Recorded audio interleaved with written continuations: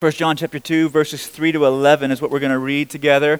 If you got an electronic copy, a paper copy, or if you just want to follow along on the screen behind me, it'll be up there as well.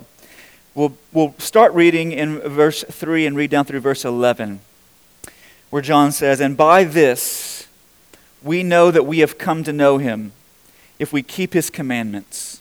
Whoever says, 'I know him,' but does not keep his commandments is a liar, and the truth is not in him. But whoever keeps his word, in him truly the love of God is perfected. By this we may know that we are in him. Whoever says he abides in him ought to walk in the same way in which he walked. Beloved, I'm writing you no new commandment, but an old commandment that you had from the beginning. The old commandment is the word that you have heard. And at the same time, it is a new commandment that I am writing to you, which is true in him and in you, because the darkness is passing away and the true light is already shining. Whoever says he is in the light and hates his brother is still in darkness. Whoever loves his brother abides in the light, and in him there is no cause for stumbling.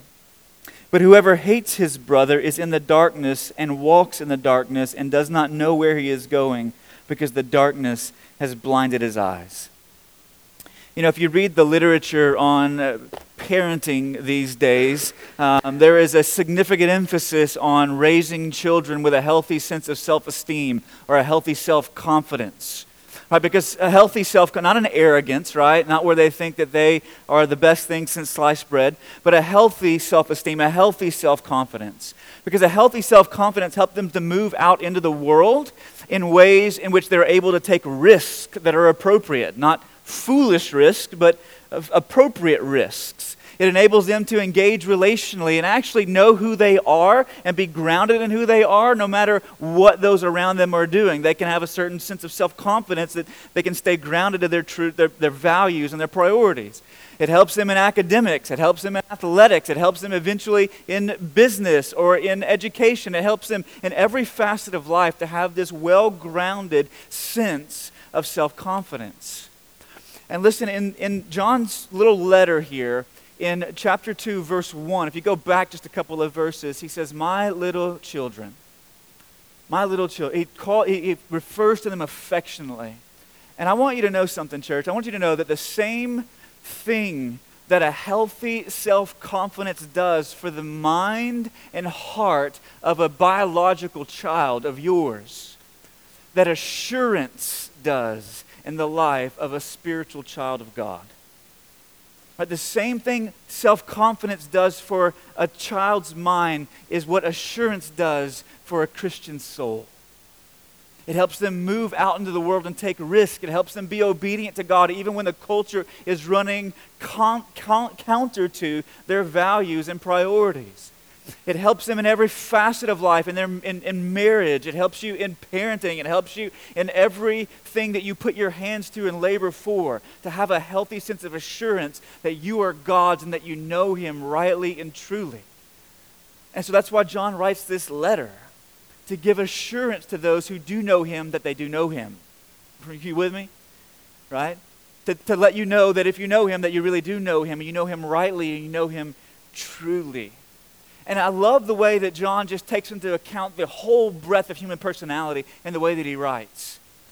Because listen, there are some in this room this morning whose assurance, your assurance is you lose it too easily because your conscience is so soft. It's so sensitive that with every sin, I don't know if you've ever experienced that, but with every sin, right, you kind of lose this sense of assurance that God loves me. How can God love me? You look at yourself in the mirror. If he only knew what I'd done. Well, he does know what you did, and he loves you anyway. He loved you before you did it, and he still loves you after you did it. Right? And there's some who lose their assurance so easily that they need what John said in chapter 2, verses 1 and 2.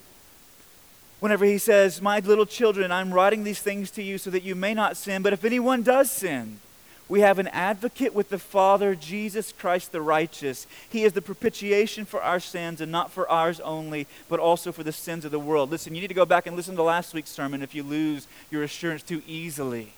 And listen particularly to the end of that sermon. as we talked about God working in Christ and Christ appealing to the Father for justice for you, not for mercy, because He has paid your punishment so that you don't have to suffer it. Right, you need to go back and remember you have an advocate. And you know what an advocate is? A legal counsel, someone who pleads your case for you. And whatever your advocate, in our day, the most common way you can refer to that is a lawyer, right? You're a lawyer. Whatever your lawyer wins for you, you win. Whatever your lawyer loses for you, guess what? You lose. But your advocate, Jesus Christ, hasn't lost anything for you. He's only won for you as He pleads before the Father. And if your conscience is so sensitive and so soft that you lose your assurance easily, you need to read verses 1 and 2. But listen, there's another group of folks. He knows our humanity well, that some people's consciences are so seared that they don't lose their assurance easily enough. And I've encountered those types of believers in my 20-some-odd years of Christian ministry. They don't lose their assurance easily enough. And they need what John says in verses 3 to 11. If you lose it too easily because it's so soft, you need what he says in verses 1 and 2. If you don't lose it easily enough because it's so seared, you need what he says in verses 3 to 11. You need some test in your life to identify whether or not this fellowship that you claim to have with God, this knowledge of God that you claim to have, this intimacy with the infinite, because that's what Christianity promises. It promises that you might have a real relationship as a creature with a real creator who brought you into existence and know Him truly, know Him rightly, and know Him personally. That you would share in His life, that you would share in His interest, that you would share in communication and communion with Him. But because of our tendency at times as human beings to be self-deceived, we have some external, verifiable tests that John gives us so that we might know that we know Him. Like in the same way that a detective, right? I love to watch detective shows on TV. I just like to watch them like build the case, collect evidence, right? Come to some kind of conclusion, convict somebody, and it just kind of, I don't necessarily like the law side of the Law and Order type shows, but I like the more like detective type shows, right? So I just get into those. I love playing Clue with my kids, right? I love the game Clue, right, where you sit down and you roll the dice and you move around the board and you go to this room and you take this weapon and you write down this person, right, in this place, and you keep making guesses. Like I've had to teach my kids the deductive logic side of things, right? And so as you work through all the evidence around you to lead you to not only a conclusion but an accusation, John does the same thing. He gives us evidence, external, verifiable evidence of our knowing God so that we might come not to an accusation but to assurance. And so what are the two tests that he gives us here? That's what we're going to look at this morning. The first one is this. The first test that John gives is obeying God. As simply as I can say, is obeying God. In verses 3 to 6, John gives us a piece of evidence that gives rise to our assurance, and that's our obedience. Listen to what he says again in verses 3 to 6. And by this, we know that we have come to know Him if we keep His commandments. Whoever says, I know Him, but does not keep His commandments is a liar, and the truth is not in him. But whoever keeps His word, in him truly the love of God is perfected. By this we may know that we are in Him. Whoever says he abides in Him ought to walk in the same way in which He walked. John says that the evidence of real fellowship, authentic intimacy with God, is that there is observable and verifiable obedience to God's commands. The things that God calls us to do, the things that God prohibits us from, that we are walking in accordance with God's commands. In fact, John goes further than that. Look what he says in verse 4. Whoever says, I know Him, but does not keep His commandments is a liar, and the truth is not in him. In essence, John says that there is, listen church, there is no experience. Hear that word closely. There is no experience of assurance apart from obedience. There is a ground for your assurance. There is a basis for your assurance, and it is the work of Christ. That Christ and Christ alone has made us acceptable before God. Christ and Christ alone has made us righteous in the eyes of God. Christ and Christ alone has made us, given us God's approval and favor in our lives. That is the basis and the grounds. That's how you can know that you know God. But the way that you do as it fleshes itself out in your life is in your submission and your obedience to his commands, as you put one foot in front of the other and as you walk in the path of his commandments. And we experience assurance as we walk in obedience. Part of what that means is this, listen, church, is that while you may be a Christian who is, to use common vernacular, backslidden or living in disobedience or willfully rebelling against God. You may be a Christian who's in that position, but listen, so if you come to me and say, listen, I'm struggling with whether or not I know God, and we begin to take inventory of your life, and there are areas of sin that you continue to yield to constantly over and over again with no repentance, with no remorse, and without any recourse, then I would look at you and say, listen, you may be a Christian, but I can't give you any assurance of that. Because you continue to give yourself to this over and over and over again without any sense of repentance or wanting to turn or inviting accountability or moving forward. There is, John says, there's no experience of assurance apart from obedience to God's commands. Now, what commands does John have in mind? I might ask that question. Like if you go back into Jesus, in his teachings in the Gospels, in 3 of the Gospels, in Matthew, Mark, and Luke, you're going to find the scribes pressing him on what is the greatest of the commandments. Right? They're just lobbing grenades at Jesus, right? And so they're trying to trip him and trap him. And he's just like, the grenade comes and he just crushes it across the fence and it explodes when it gets over there, right? Not on him. And so one of the scribes comes up and says, Jesus, I've got one. What is the greatest of the commandments? What is the most important thing in the mind and the heart of God that he's revealed to us in his word? And Jesus says in Mark 12:28-31, as he responds to that, Jesus answered, the most important is, hear, O Israel, the Lord our God, the Lord is one. And you shall love the Lord your God with all your heart, and with all your soul, and with all your mind, and with all your strength. The second is this, you shall love your neighbor as yourself. There is no other commandment greater than these. He says God is unique. God stands alone. He has no rival. There is no one above him. There is no one beside him. Everyone is beneath him. He is one and alone. And then he goes on to say, the greatest of the commandments is to love this God who is infinitely unique with everything that you are, with all the affections of your heart, with all the attention of your mind, with all the activities of your hands, and with all the depth of your soul. And then to love those created in his image as you do yourself, your neighbor. Now, elsewhere in Matthew's gospel, Jesus goes on to say, on these 2 commandments depend all the law and the prophets. In other words, everything written back here is summarized by these 2 things. Now, what Jesus is not saying is this, is that everything back here is dismissed. Rather, everything back here is summarized in these 2. And we might even say going forward into the New Testament, in the Gospels and the commandments that Jesus teaches, and the things that Paul teaches, and the things that Peter teaches, and the things that John teaches, all of them can be summarized back into what Jesus has to say about loving God with all that we are and loving those created in his image as we love ourselves. Loving our neighbor like ourselves. They don't trump all the other commandments, but they're a summary of them. You with me so far? Now, listen, it's particularly important in our culture to say this, okay? We live in somewhat of an elder brother kind of culture. You know what the elder brother was in the story of the prodigal son? Right? In the story of these 2 sons, where the one comes to the father and says, listen, I'm tired of your rules, I'm tired of your restrictions, I'm tired of your regulations.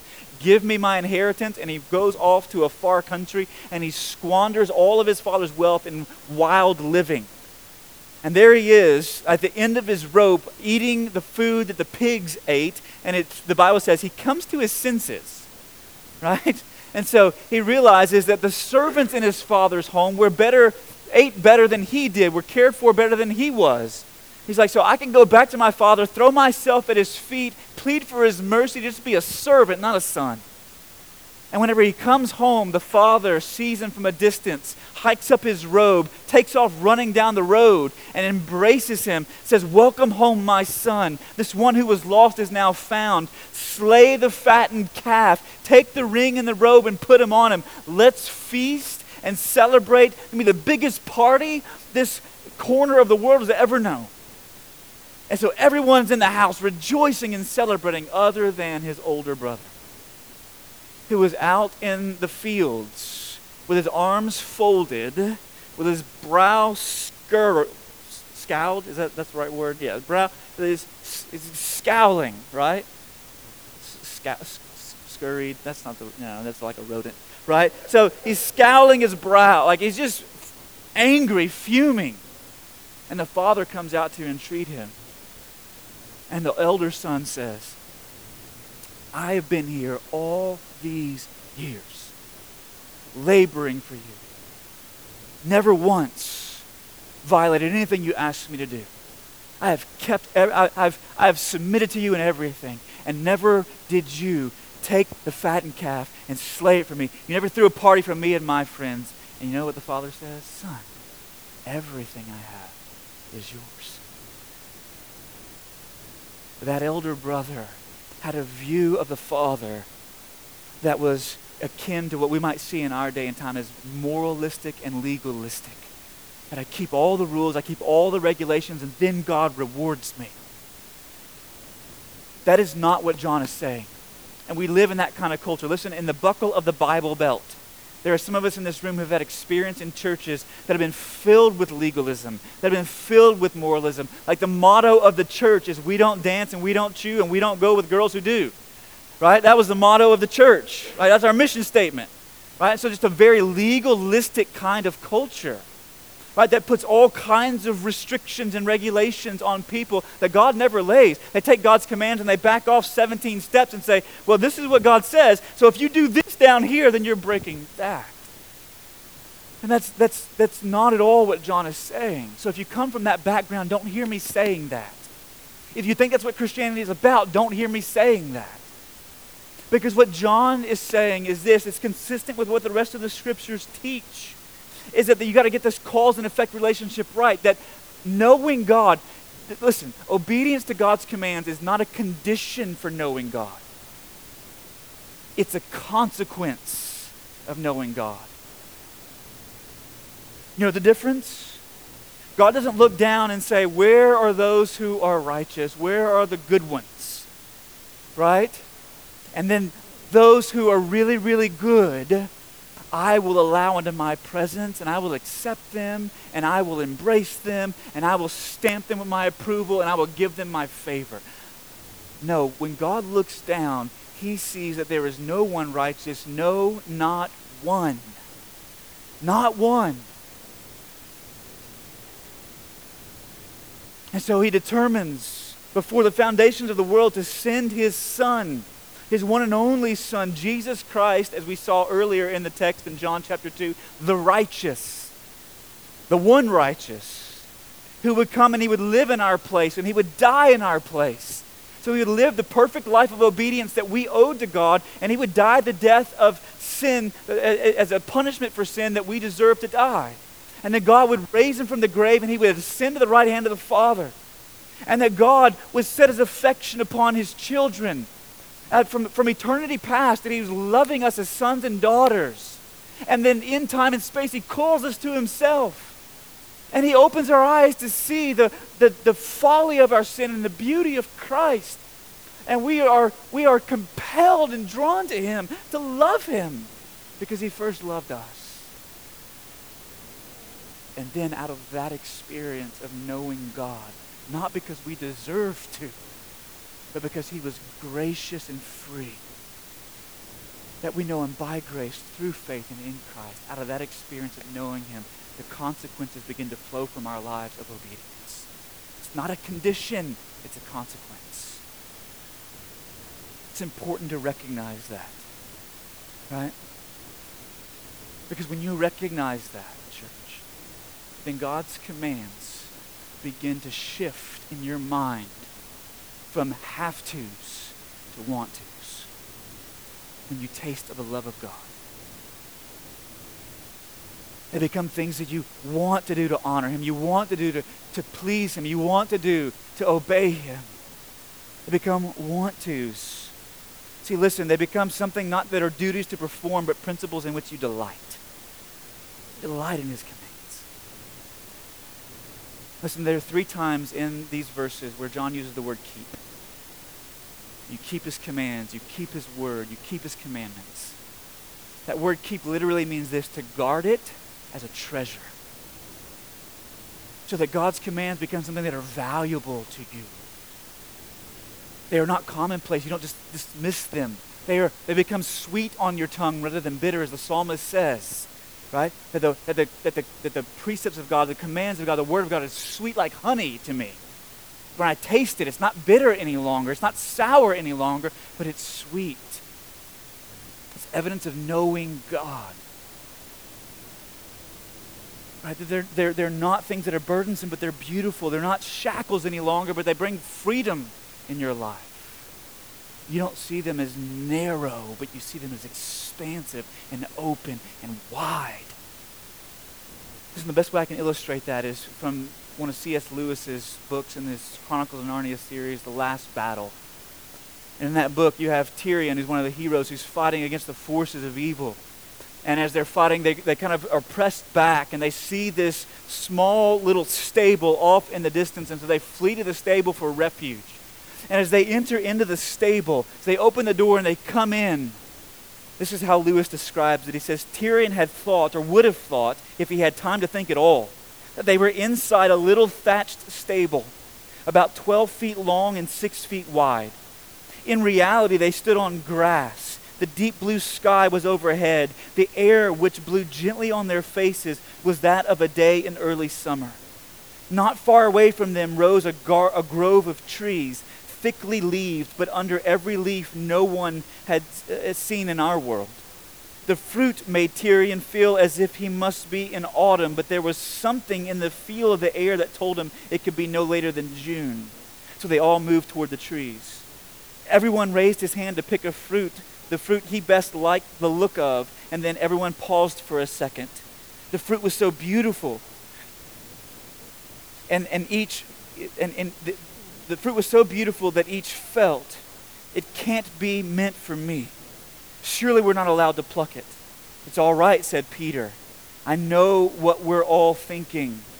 I'm sure we needn't think it. I have a feeling that we've gone to the country where everything is allowed. And then Lewis says, what was the fruit like? Unfortunately, no one can describe a taste. All I can say is that compared with other fruits, the freshest grapefruit you've ever eaten was dull, and the juiciest orange was dry. The most melting pear was hard and woody, and the sweetest wild strawberry was sour. And there were no seeds or stones or even wasps. If you had once eaten that fruit, all the nicest things in the world would taste like medicine after it. But I can't describe it. You can't find out what it's like unless you get to that country and taste it for yourself. And then as Tyrion explores this inside of this stable, this fascinating country that he finds himself in, he sees a small, rough wooden door. And around that door was the framework of a doorway with no walls, no roof, or nothing else. And as he walked around the door, he stood amazed by how the door just stood there. And when he peeked through the cracks between the wooden planks in the door, he saw the darkness of the outside world. He saw the world that he had just retreated from and left. And it says, and then Lewis writes, and then he looked round again, and he could hardly believe his eyes. There was blue sky overhead, the grassy country spreading as far as he could see in every direction, and his friends all round him laughing. It seems then, said Tyrion, smiling to himself, that the stable seen from within and the stable seen from without are 2 different places. Yes, said Lord Digory, its inside is bigger than its outside. And whenever you come to know God rightly and fellowship with Him, the commands of God are expansive, open, life-giving to you. That's a mark. That's a test. And you want to walk in obedience to them. Do you always do it perfectly? No. But you want to walk in obedience to them because they give life. But listen, John doesn't even stop there. We might not make it to the second test this morning. That'll be okay. We'll finish up next week. He doesn't even stop there, because listen to what he says. And this is even more astounding. He says that as you do these things, as you obey God's commands, that your love for God grows in proportion to your obedience to his commands. In verse 5, listen to what he says. But whoever keeps his word, in him truly the love of God is perfected. That the love you have for God is bolstered, it is fanned into flame as you walk in obedience to his commands. That word perfected, it literally means it's made complete or it's made mature. In other words, there's a marked out end that it has in mind, and it's moving and marching you towards that end as it's being perfected in you. It's also a passive tense verb. What that means is this, that you're not doing the perfecting, but God is. God is. So as you're walking in obedience to his commands, he, by the power of his Holy Spirit, is perfecting and maturing and completing your love for him in your heart. So that as you step forward in obedience, God is fueling love for you, which is feeding further obedience, which is a cycle that repeats itself. That as you walk in obedience, there's deeper love for God, which prompts a more risky obedience to God, which prompts a deeper love for God, which moves you toward a higher level of obedience to God in your life. And so this love is being perfected in your life. A love for God. So listen, church, let me ask you a question. Is your heart cold today towards God? Is it stale? Do you find that your heart is hardened towards God? So that whenever we sing about the grace of God, when we sing about the mercies of God, there's not delight rising in your soul. Even if it's not your favorite song, but as the lyrics are true and they are right, and they are real, and they are consistent with the teaching of Scripture, do you find there's a delight rising in your soul as you rejoice in this God? Do you find that as you open his word that it is sweet to your tongue? Do you find that it's nourishing your soul? Do you find that your heart is leaping and rejoicing and delighting in God? If not, what John says here is that it may be that there are areas of disobedience in your life that you continue to put your feet and hands to. So that his love has not been withdrawn from you, but you're not tasting of it. It's not being perfected because there's not a walking in obedience. You're not rejoicing in deeper senses of his love for you. Is your heart cold today? Is it stale today? Is it hard? Let me ask you, do you have an enemy that you need to forgive? Are you wronging someone right now, in word or deed, that you need to make reparations for, that you need to repent of? Are you using your words in ways that are tearing others down? Are you slandering and gossiping about your brothers and sisters in Christ? Do you talk more about people than you do to them?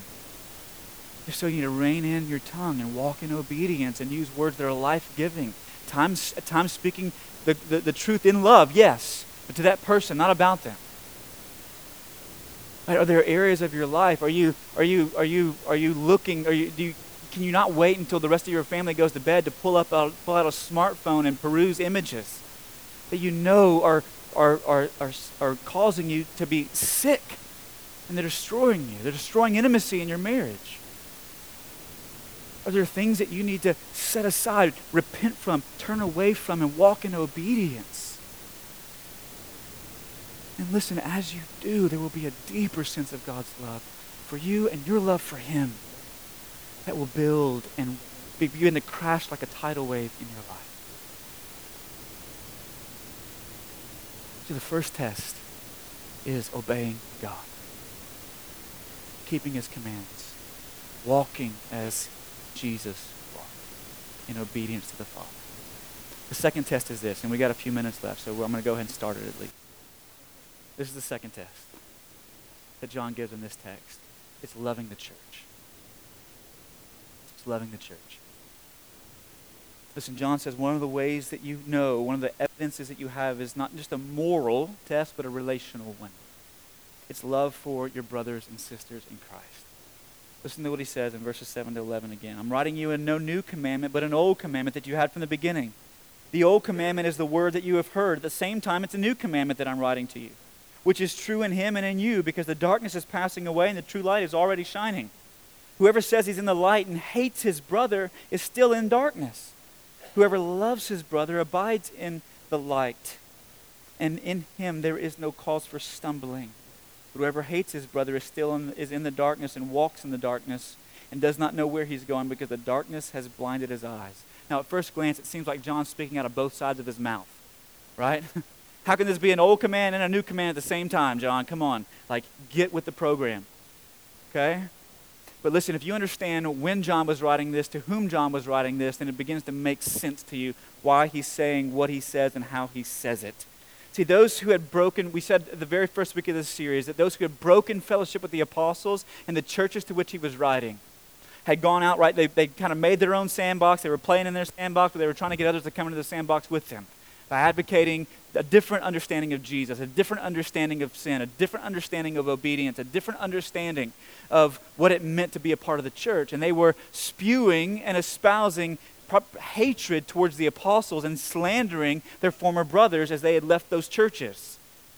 And so they weren't walking in love towards them, but they were walking in hatred towards them. And so when John says that this command that he's giving is an old command, what he's saying is this: I'm giving you the very same command that Jesus gave us in John chapter 13.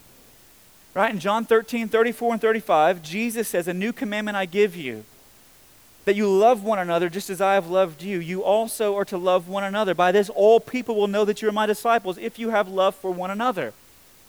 So he said, I'm pointing you back to the thing that you've heard from the very beginning. It's been some odd 50 years or so since Jesus' life and ministry and the writing of 1 John. So John says, from your point of your conversion forward, this is not some new or novel teaching that I'm giving you. It's something you've heard from the very beginning. It's old to you, but it's also new, he says. He says, because in him and in you, it's coming to its full fulfillment.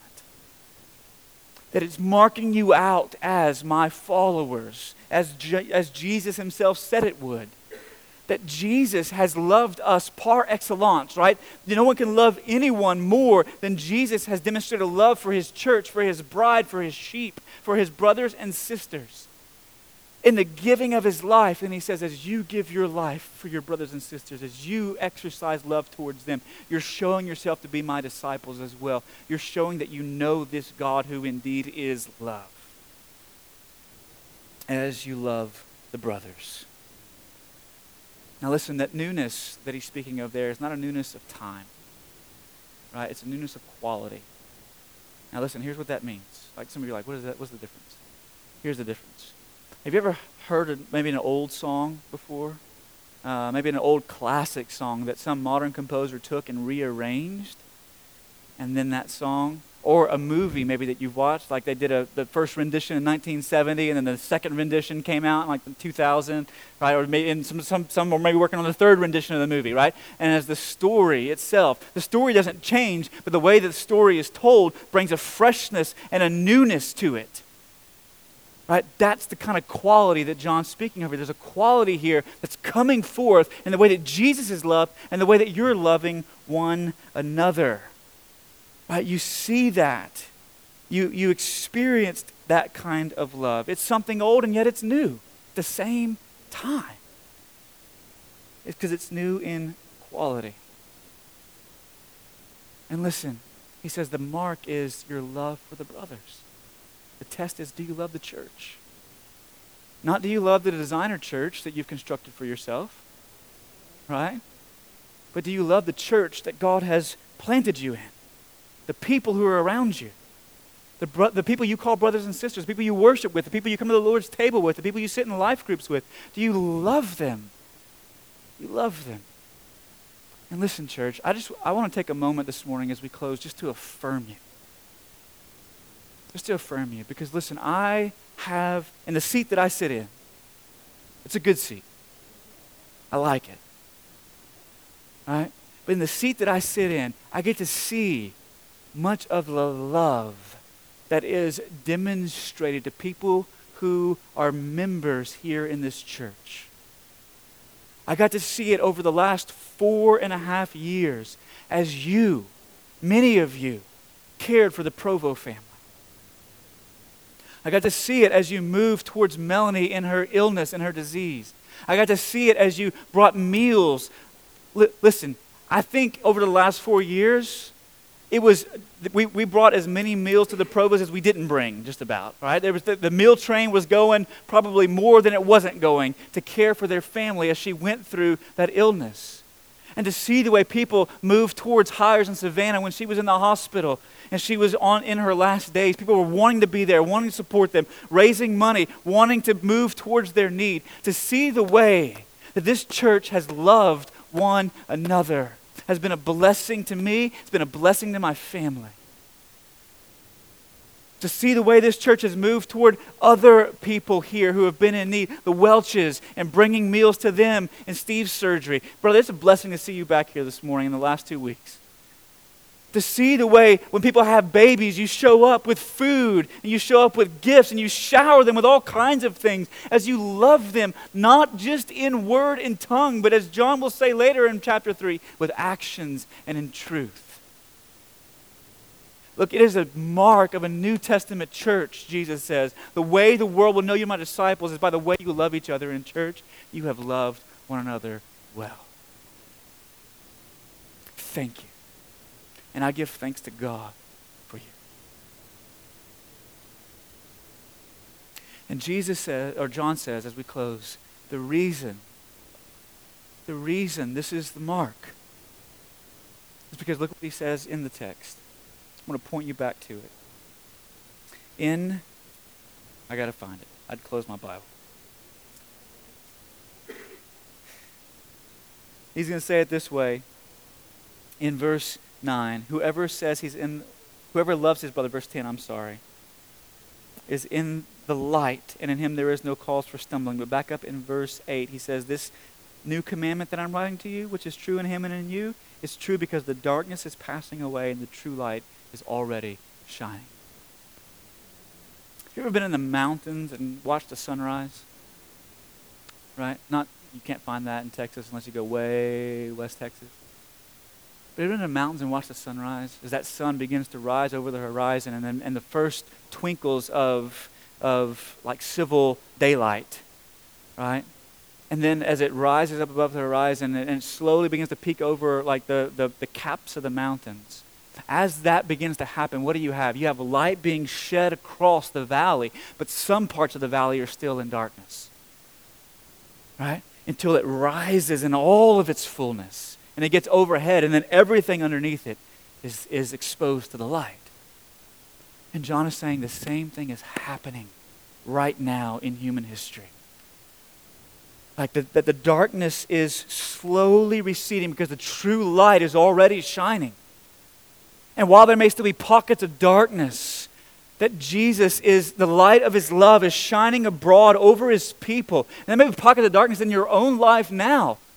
But I want you to know that when the sun rises in all of its fullness upon Christ's return, all that will be wiped away. All those dark spots will, like the ultimate stain remover, right? It's not OxyClean, it's Jesus. It's going to eventually expunge all of that. All of it. Thank you. Like mother, like daughter. But that it's rising, it's coming, church. And the evidence of the fact that it's dawning in your life is this love. It's this love. And I see it in so many places, so many people. These are the two tests John gives us in this text. Obeying God, loving the church. Where is it in your life that you need today to begin to set your feet on the path of obedience? and experience love for God swelling in your heart? And where is it today that you can move towards the need in the life of a brother or sister and express that love for God and your love for one another? If you're struggling with assurance today, John says, obey and love. Let's pray. Father, I'm thankful for the evidences of grace that I see in this church. This church for which your Son died, this church in which your Spirit is active and at work, this church that you have planted in this place. And Father, as we took a step even almost 3 years ago now to relocate with a heart and a vision for this community, God, we see evidences of grace in our midst. And we're thankful for them to you. And Father, I pray for our brothers and sisters in the room this morning, your little children, those who are your sons and daughters.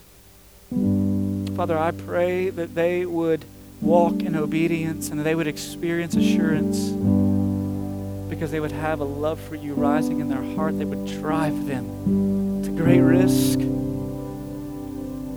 That would drive them to levels of obedience that they have not known in the past, of putting sin to death in their lives, of confessing that sin to you and knowing your forgiveness, knowing your cleansing. And they would confess it one to another and invite accountability and move from anonymity so that sin no longer has a place to breed in the darkness. But God, that you might help us put it to death. And Father, may as well we continue in the path of loving one another. Help us to see each other through the lens of the gospel, so that even whenever we are wounded and sinned against in this congregation, that there might be a willingness to forgive and to reconcile, not to part ways, but to see the gospel at work, to see each other through the lens of as fallen creatures who are loved by a loving Father, and that we would be loving brothers and sisters as well. I thank you for the way we've seen care and concern distributed, not only to those who are part of this church, but those that we meet in this community, even those who have gone out from us to other churches. But they're still loving their brothers and sisters, even though they don't meet under the same roof on Sunday mornings. Help us, Father, to grow in that, to see each other rightly, even as we know you rightly. Through your Son, we pray. In his name.